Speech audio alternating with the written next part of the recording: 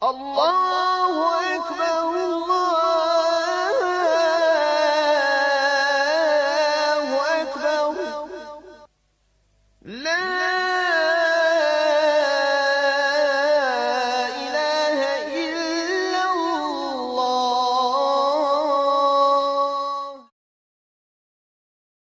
Bismillah, wassalatu wassalamu ala rasulillahi sallallahu alaihi wasallam.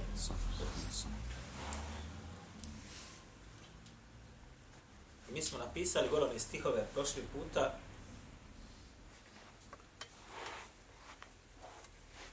Sjeća se neko od vas o čemu su govorili ti stihovi? Da o teđvidu i Ja. pravilo i lijepom učenju. Odgovara teđvidom, to je kao grešno. Nešto. Ja. Na grijehu i badet. Na križ.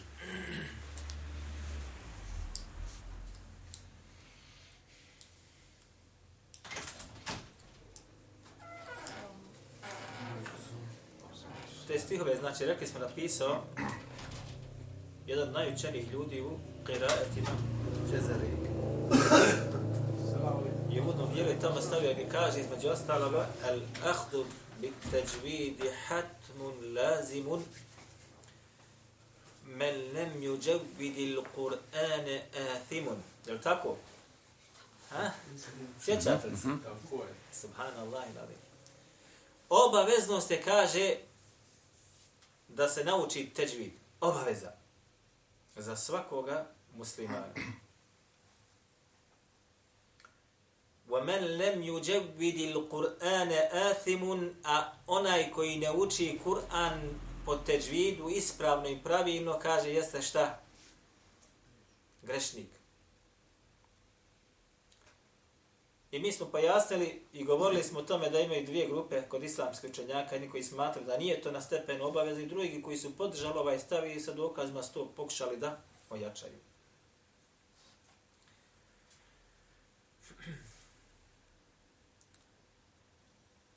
Pitanje je da li je svaki musliman dužan decidno poznavati teđvidska pravila. Ili to važi samo za posebnu grupu ljudi. Decidno kad govorimo.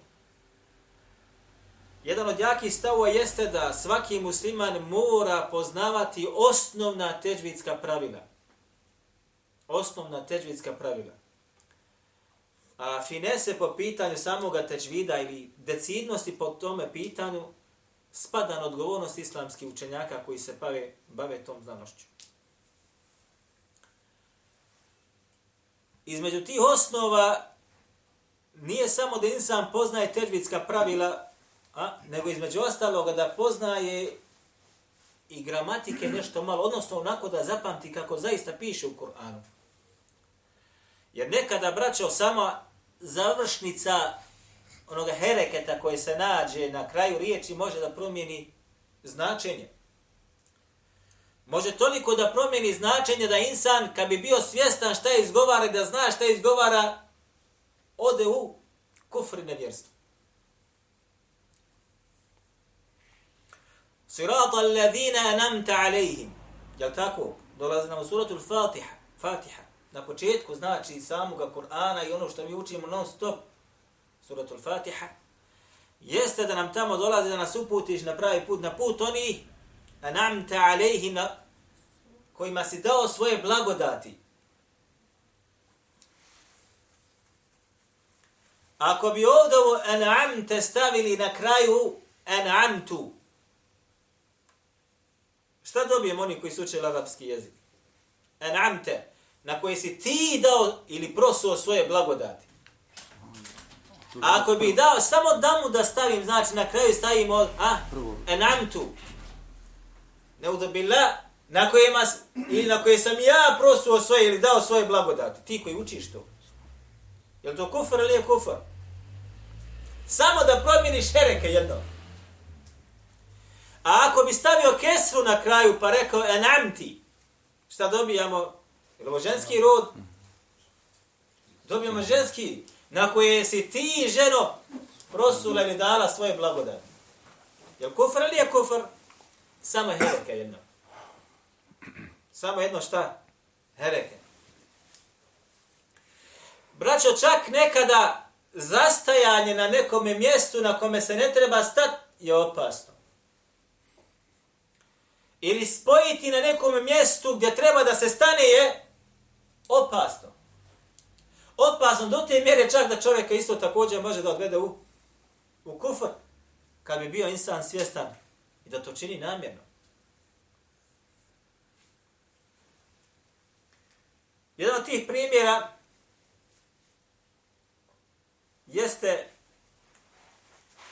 لَقَدْ كَفَرَ الَّذِينَ قَالُوا نَعُوذُ بِاللَّهِ. Ja kad bi stao ovdje samo لَقَدْ كَفَرَ الَّذِينَ قَالُوا i stanem na ovom mjestu ja, ovako sad se stanem i odmorim. I onda da nastavim da kažem Inna Allahe thalithu thalatha. Kaže Allah Đelešanuhu, nevjernici su oni koji govore. I sada stanem ja ovdje. Laqad kafara alladhina qalu. I stanem ovdje. Nevjernici su oni koji govore. Ja stanem sad ovdje. Inna Allahe thalithu thalatha. Na'udhu billah. Allah je jedan od trojice. Ovo u arapskom jeziku ja vam ne mogu predošiti na bosanskom. Ali sad kad dođe neko prolaznik, ja sad učim ovako ovdje unutra i pred ljudima na džemat ili šta ja znam ili učim Kur'an pa ovako kažem لَقَدْ كَفَرَ الَّذِينَ قَالُوا i stanem. I na'udhu billah da kažem zatim Inna Allahe thalithu thalatha. Ovaj će čovjek zaključiti šta? Zaista je na'udhu billah Allah jedan od trojice. Stoga je neophodno, znači šta, da se spoznaju i upoznaju tedžvidska pravila, bar šta? Ona osnovna. A decidnosti ili preciznosti po tome pitanju padaju na pleća i na odgovornost koga? Islamski učenjaka. Stoga mi smo ovdje dosta puta pravili krugovi učenja tedžvida i opet ćemo to činiti inša Allahu ta'ala stalno. I stalno se posjećati i stalno znači to obnavljati jer se to zaboravlja veoma brzo. A svi znamo da smo mi po tom pitanju neaktivni, nemarni, stoga opet će to nam doći na dnevni red.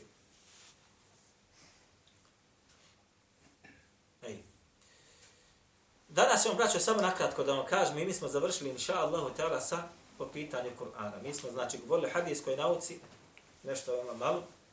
Zatim smo spomenuli u prošlome našem druženju, govorili smo o Kur'anu i kur'anskim znanostima. Je li tako ili nije tako?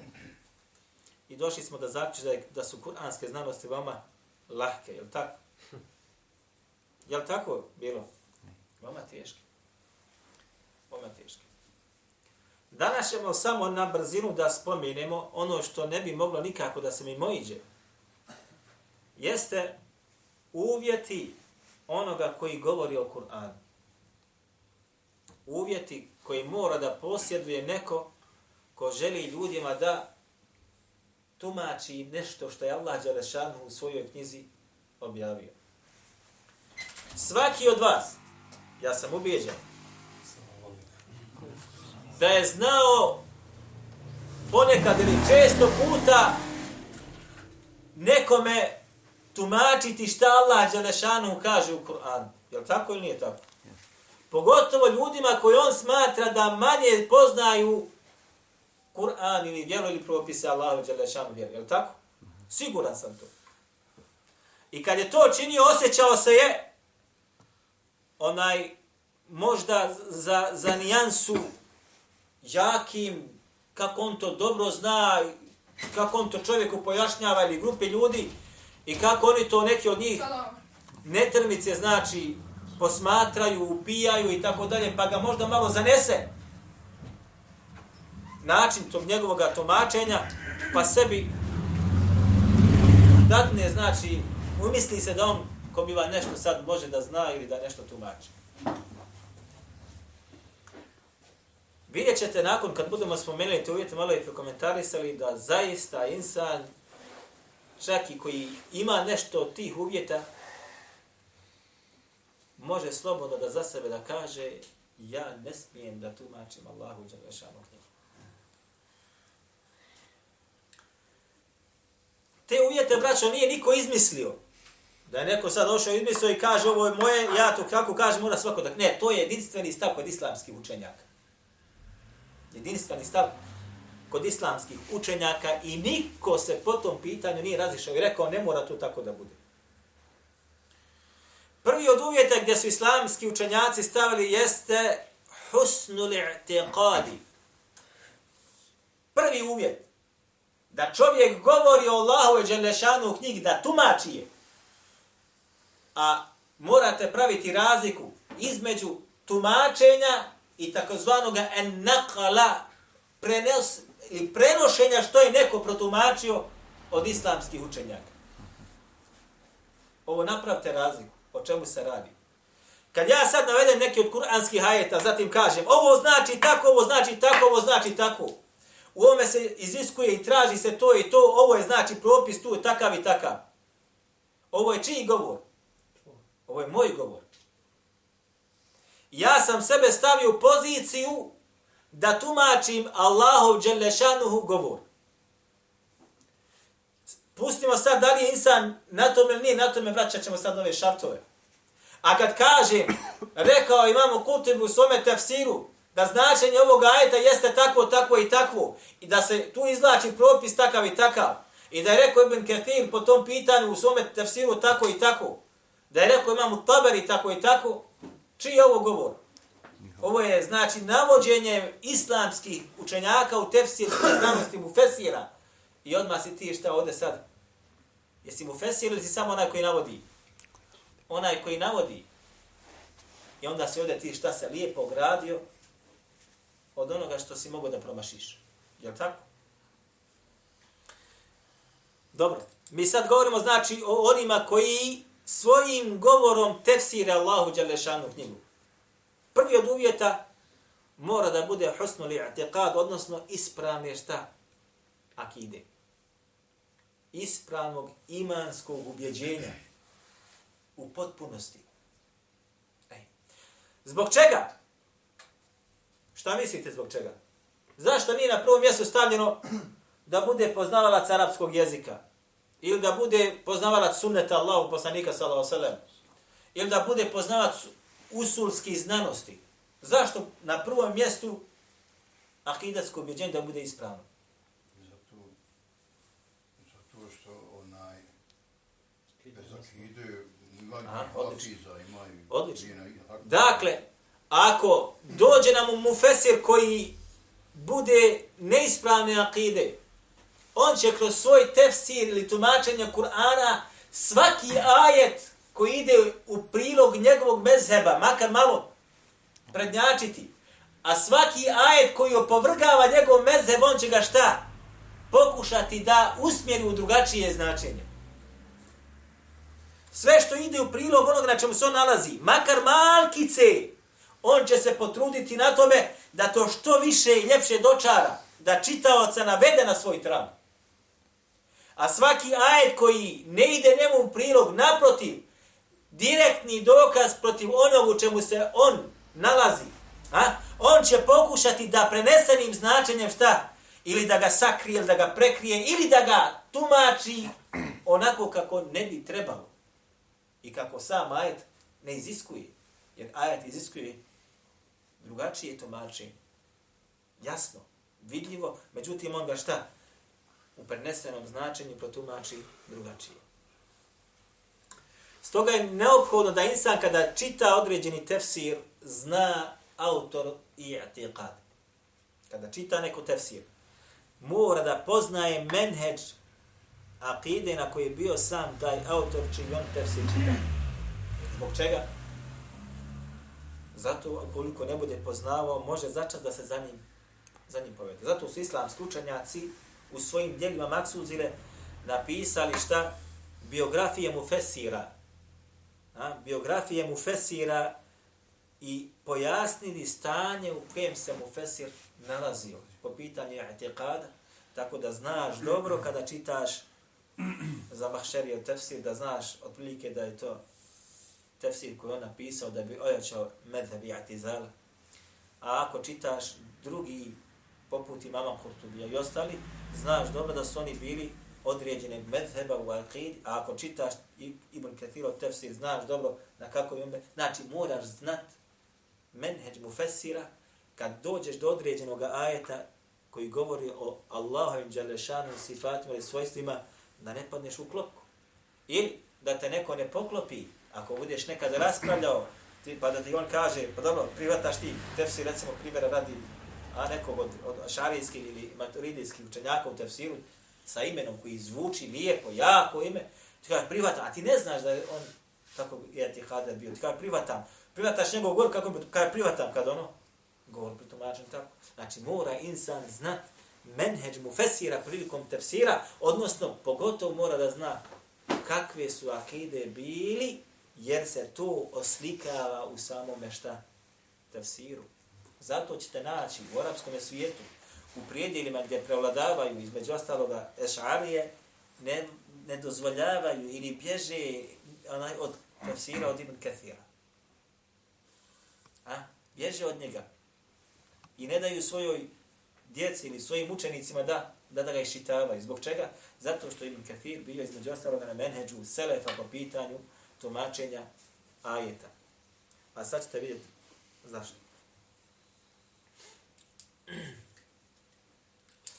Drugi od uvjet jeste takozvani tajarrud anil heva. Da ne smije taj koji tefsiri Kur'an da kod njega prevladava, da je poznat po svojim čefovima, ako se možda kaže. Strasti, kako si ti rekao, jeste šehve u arapskom jeziku. Iako se heva prevodi kod nas onaj kao strast, slijeđenje kar svojih strasti, ovdje se podrazumijeva slijeđenje onoga što se nalazi u srcu. Ne onih strasti koje su prisutne kod insana u drugim organima. Međutim, kad se kaže heva, smatra se ono što se nalazi u njegovom srcu. Takozvani čefovi, što bi rekli mi, ili osobine koje mogu insana da odvedu čak u džehennemsku vatru zauvijek. Dakle, ne smije kod njega da bude prisutno, da pridaje važnosti prohtjevima svojim koji se nalaze u njegovom srcu. Da bude u tome, što bi rekli, oda se određenim stvarima koje su pokuđene u islamu ili zabranjene u islamu, a zatim ih hoće da odbrani kroz svoj tefsir. A ne tiču se čega? Ne tiču se same akide. Jeste me razumjeli? Poput primjera radi da čovjek koji puši cigarete, između ostaloga, kad dođe određeni ajeti koji jasno govore o tome ili se nadzire iz njih da je pušenje zabranjeno, on pokušava da ih usmjeri u drugi tok. Te kaže uzvišeni, وَلَا تَقْتُلَ أَنْفُسَكُمْ, i nemojte sami sebe ubijati. وَلَا تُلْقُ بِيَيْدِيكُمْ إِلَى تَهْلُكَ, i nemojte bacati sami sebe u propast. Svi islamski učenjaci koji nisu od pušača uzeli bi ove ajete, između ostalog u savremeni, i govorili bi ovi su ajeti dokaz, između ostalog da je pušenje zabranjeno. Zbog čega? Zato što samo pušenje jeste da insan sam sebe ubija, zatim da trošiš svoj imetak, zatim da druge truješ, tako dalje. Međutim, onaj koji puši, kada bude došao do ovih ajeta, on će ih usmjeriti u nešto drugo. Ovo je samo jedan banalni primjer. Imate daleko veći stvari od toga. Treća stvar jeste da mora biti od poznavaoca čega? Kojeg jezika? Arapskog. Engleskog jezika? Arapskog jezika. Mora biti poznavaoc arapskog jezika. Kako se kaže između ostaloga u njegovim osnovama i u njegovim perifernim dijelovima. Odnosno da bude gotovo stručnjak u arapskom jeziku. Niko od islamskih učenjaka kad je stavio ovaj šart, braćo, nije rekao mora biti Arab. Da onaj koji tefsiri Kur'an mora biti Arab. Ne. Nego su rekli mora biti poznavalac čega? Arapskog jezika. Zbog čega? Zato što su jedni od najvećih velikana braća u hadijskoj znanosti, a također u tefsirskoj znanosti, gdje ostalog bili ko? Ljudi koji nisu bili Arapi porijeklom. Nisu bili Arapi porijeklom, nego su naučili arapski jezik, a zatim se usavršili u njemu, a zatim između ostaloga tefsirili da li hadis, da li Kur'an i tako dalje. jedni od najvećih stručnjaka u arapskom jeziku, braćo, danas živućih, jesu ne Arapi. Vjerujte. Ja kad sam bio u Egiptu na studiju, bio je sa nama jedan iz jednih od ruskih republika. Znao je gramatiku bolje nego što su je znali profesori koji su nam predavali. Nikad nisam ga vidio da uči je. Naučio dok je bio od malena. Znao je gramatiku arapskog jezika bolje nego što profesori je znaju Arapi koji smo mi učili pred njima. I on nam je između ostaloga nama predavao arapski jezik. Bez da gleda u knjigu koju smo mi radili sa njim. I to nije knjiga u kojoj mi učimo za početnike, nego se radi o knjigama koje su napisane, znači, na arapskom jeziku, gdje je sadržana gramatika arapskog jezika. Da li u stihovima, da li prokomentarisano i tako dalje. Znači, nije uvjet da čovjek bude šta? Arap, a da bude poznavalac arapskog jezika. Naprotiv, znači danas mnogo Arapa, braćo, koji ne znaju arapski jezik. I to se je uvjerio svaki onaj koji je išao studirati dolu u arapski svijet i koji dobro naučio arapski jezik, takozvani fushu, i kad razgovara sa njim, vidjet će koliko grešaka imaju kada on s tom razgovara. Znači, griješi u padežima i tako dalje. Vjerujte mi da je to tako. Zbog čega? I on jednik se trudi, ali okolina u kojoj on živi utjecala na to da se njegov jezik šta? Što bi rekli mi iskrivio. Znači, mora biti poznavalac arapskog jezika. Zbog čega? Zato što je sam Kur'an objavljen na čemu? Na arapskom jeziku. Ne samo to. U Kur'anu se, braćo moja draga, nalazi sva gramatika. Sva gramatička pravila. Kada, recimo, najveći stručnjaci u arapskom jeziku, kada komentarišu određena gramatička pravila koja su u arapskom jeziku poznata, vraćaju se na šta? Na dokazivanje tih pravila sa kur'anskim ajetima. Što je nama teško to zamislivo kada čitamo to na bosanskom jeziku. I kad bi preveli, znači, određene knjige arapskog jezika gdje se dokazuje sa Kur'anom, vi ne bi ništa skontali. Zato jer se izgubi smisao. Izgubi se smisao. Znači, vraćaju, znači, dokazivanju određenim pravilima u gramatici, vraćaju na kur'anske ajete. Zašto? Jer je to osnova po pitanju arapskog jezika. Zatim tu je sunnet Allahov poslanika sa sunnet po pitanju arapskog jezika, a zatim se vraćaju na pjesništvo koje je bilo poznato prije Islama. Vraćaju se na pjesništvo koje je bilo poznato prije Islama. Zbog čega? Zbog toga što su Arapi imali svoju jezgrovitost, pogotovo, znači, koji su bili u Hidžazu, imali su svoju jezgrovitost, bogatstvo riječi koje su nakon toga se nestale. Četvrti šart ili uvjet jeste da onaj koji tumači Kur'an mora poznavati takozvane osnove kur'anskih disciplina. Osnove kur'anskih disciplina. A između ostaloga, osnove tih osnova jesu kiraeti. 7 kiraeta ili 10 kiraeta. Mora, znači, onaj koji tefsiri Kur'an poznavati kiraete. Kod nas u Bosni imate samo nekoliko kura hafiz. Samo nekoliko. Što znači, samo tih nekoliko ulazi u ovaj ovdje uvjet. Po pitanju kiraeta. Sad, koliko hoćete doktora i magistara i profesora, tamam da znaju sve ove šartove gornje, ako nisu, znači, sa kiraetom, da znaju 7 ili 10 kiraeta, između ostaloga, ne ulaze u ovo. Znači, mora poznavati kiraete. Zašto? Zato što kiraet jedan, pojašnjava ono isti taj ajet što nije pojašnjen, odnosno drugačije se uči na drugome kiraetu. Otvara mu sve više i više. Između ostaloga što mora poznavati, ono što smo malo prije govorili, ilmu teđvidi.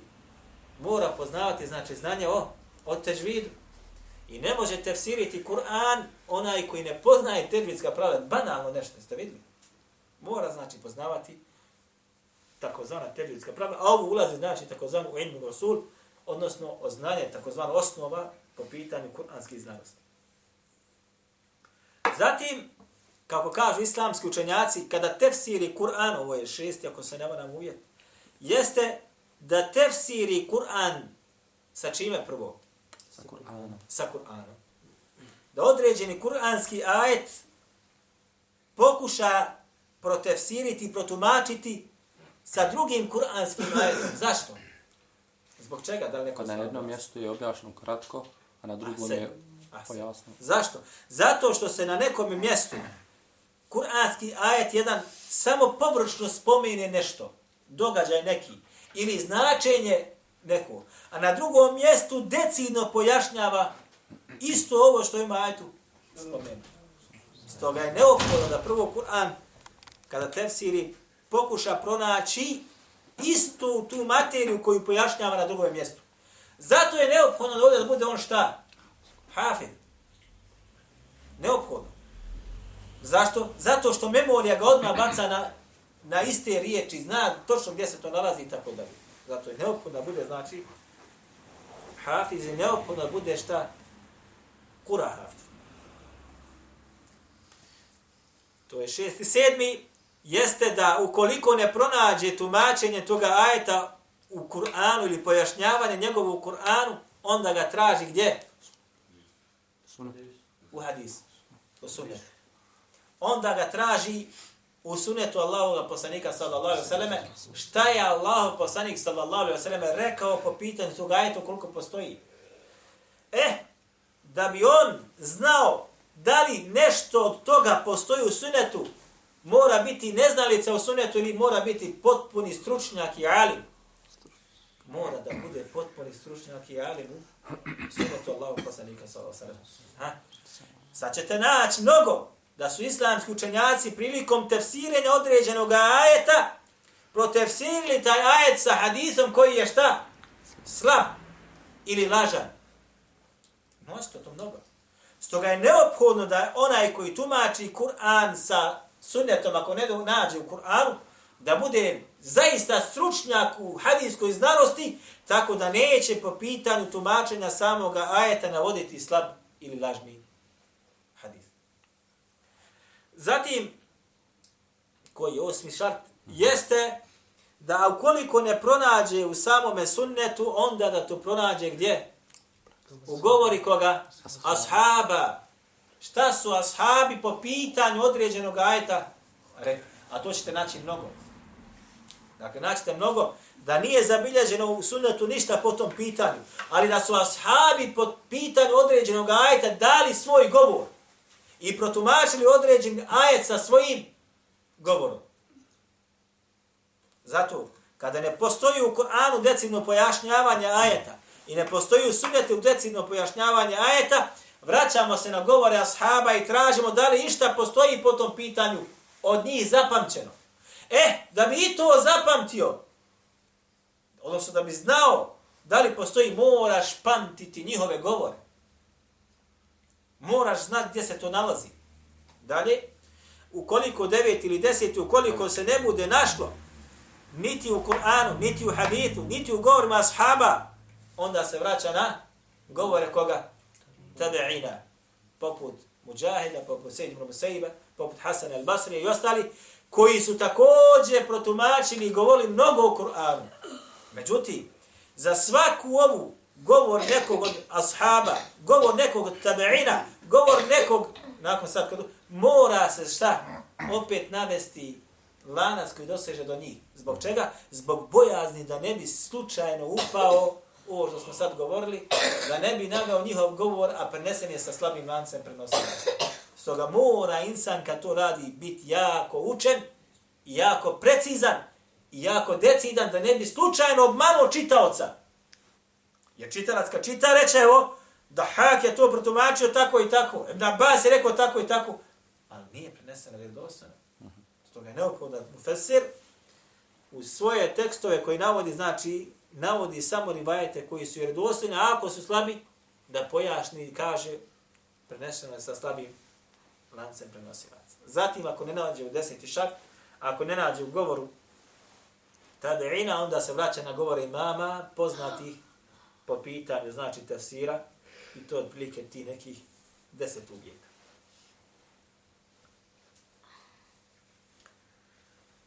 Da li je samo ovo dovoljno da čovjek kada govori o Kur'anu da bude, da poznaje, znači, samo ovo znanje, ili je još vezani neke stvari postoje po ovom pitanju? Šta mislite? Je li dosta ovo? Pa njegovu stanje.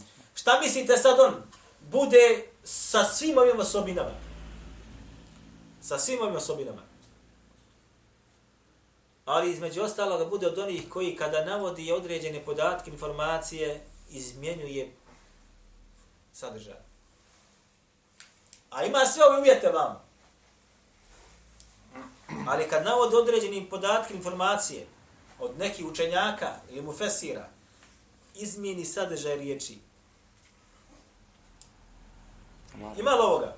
Pa ne, naravno. Ha? Mislim, ima mnogo. Samo jednu riječ da izmijeni, izostavi. Maksus izostavi jednu riječ. Da li u sredinu, da li na kraju. Koja, ako se izostavi, izmijeni značenje, tumačenje. A on ga navede, recimo. Kaže, rekao je, ne znam, ja imam Taber u svome tefsiru, navode od Ibn Abasa, da on potumačio tako i tako, i samo izostavi jednu riječ. Koja je ključna u shvatanju toga ajeta. Stoga je neophodno da mu fesir ima i svoje norme ponašanja, što bi rekli mi između ostalog. Mora imati norme ponašanja. Njegove odlike. Jer nije svačije, pored znanja kojeg stekne, da uzme na sebe i da on između ostalog je tefsiri Kur'ana. Pa je neophodno između ostaloga da bude od onih koji su poznati po tome da govori istinu. Koji su poznati po tome da govori istinu. Ne izmišlja informacije. Ne dola da slaži. Nego poznati su po tome da samo istinu govori. I njegov govor je kad kaže, sigurno ćeš kad se budeš vratio negdje da istražuješ na taj govor. Mora biti, kako bi se reklo, da govori kad treba, a da šuti kad treba. Da niti podiže svoj ton, niti ga spušta. Da ne ljaga ljude. Da ne potvara ljude. Da se ne prepire sa ljudima. Husnu sam, tako zvani. Husnu sam. Da bude, znači šta? Znači, prefinjenih normi po ovome pitanju. Između ostaloga, kaže se, mora da da prednost nekome drugome da to učini. Šta ovo znači? Ako u jednoj sredini postoje dvojica, trojica stručnjaka po tom pitanju, ne smije ili neće neko od njih prednjačiti, a ima dojam kod njega da je on učeniji od njega po tome. Dakle, ako on smatra da postoji neko u njegovom području koji je učeniji od njega po tome pitanju, neće on sebe isticati da on piše tefsir i tumači ljudima tefsir. Ili da čini halke da napravi u džami da on tumači ljudima tefsir, šta znači nešto. Nego će davati prednost dvojici, trojici ti koji on smatra da su učeni od njega, da oni sjedu i da taj tefsir ljudima šta tumače. Da li govornom prirodom, da li u pisanoj formi. Dakle, davat će prednost onima koji on smatra da su učeni i da taj posao urade umjesto njega. Između ostaloga, mora imati što je najbitnije, husnu nije, kako se kaže. Ispravan nije zašto to radi, ako tefsiri. Ako je to da bude popularan, pada u vodu. Ako je to da se taj tefsir oštampa, da on zaradi, pada u vodu. Ako je to zbog toga da kažu kako je učen u tefsiru, pada u vodu. Stoga mora imati, znači, iskristaliziran nijet da to što čini radi Allaha dželešanu i da se od tog govora muslimani koriste. I između ostaloga, još na kraju ćemo spomenuti, da onaj koji tefsiri Allahu dželešanuhu knjigu mora biti od onih koji to kad čine samo da bi potpomognuli Allahu dželešanuhu vjeru. A onaj koji čini to da bi potpomogao Allahu dželešanuhu vjeru mora sve ove prethodne odlike da posjeduje. Pogledajte sad. Jedan od primjera. Vi ste čuli za Sejida Kutba. Ste čuli za njega? Sejid Kutb je ubijen od strane egipatske vlasti 60. godina, koliko se ne vara. Napisao je svoj tefsir, između ostalo još dok je bio u zatvoru. I njegov tefsir je poznat u arapskom svijetu i preveden je čak, ja mislim, na bosanskom jeziku. okrilju Kur'ana, koliko se nam izvilali Kur'an.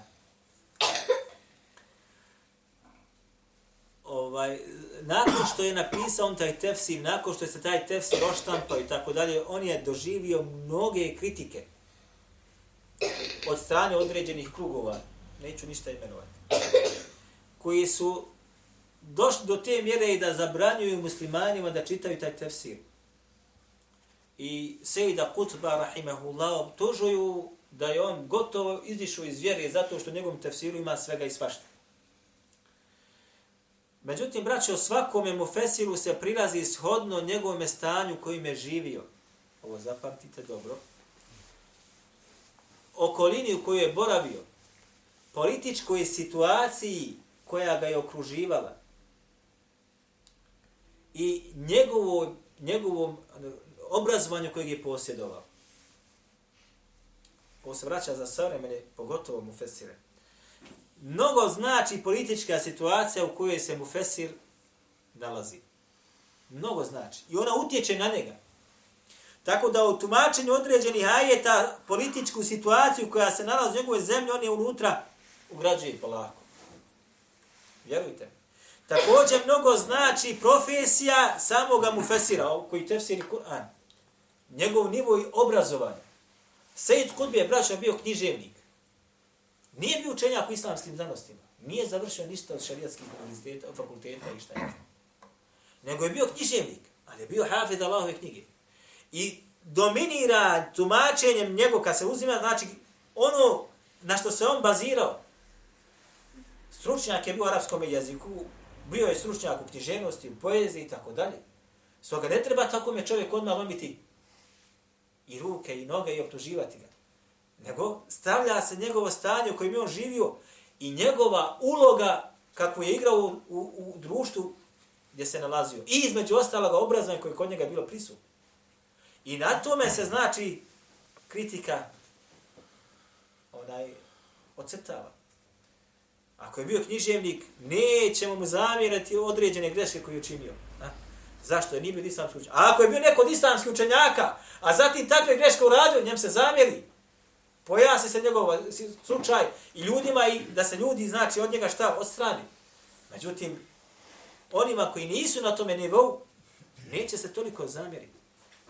Pokušali su to da uradili su što uradili. Neće se zalomiti na njima, znači, pera, riječi i tako dalje, pa čak optužiti ga da je čak izašao iz vjere. Iako potom pitanje, poznat govor kod islamskih učenjaka u posljednje vrijeme, Šejh Albani, rahimahullah, je rekao po tome pitanju. Šejh Bin Baz čak između ostaloga kad su ih pitali o njegovom stanu i tako dalje, njegovom tefsiru. Znači, mora insan imati ove određene informacije prije nego što znači čita određene tefsire ili prije nego što on kritički se osvrne na neki tefsir. Velike, to je to. Kulu qavli hada wa astaghfirullah li wa lakum. I ovo je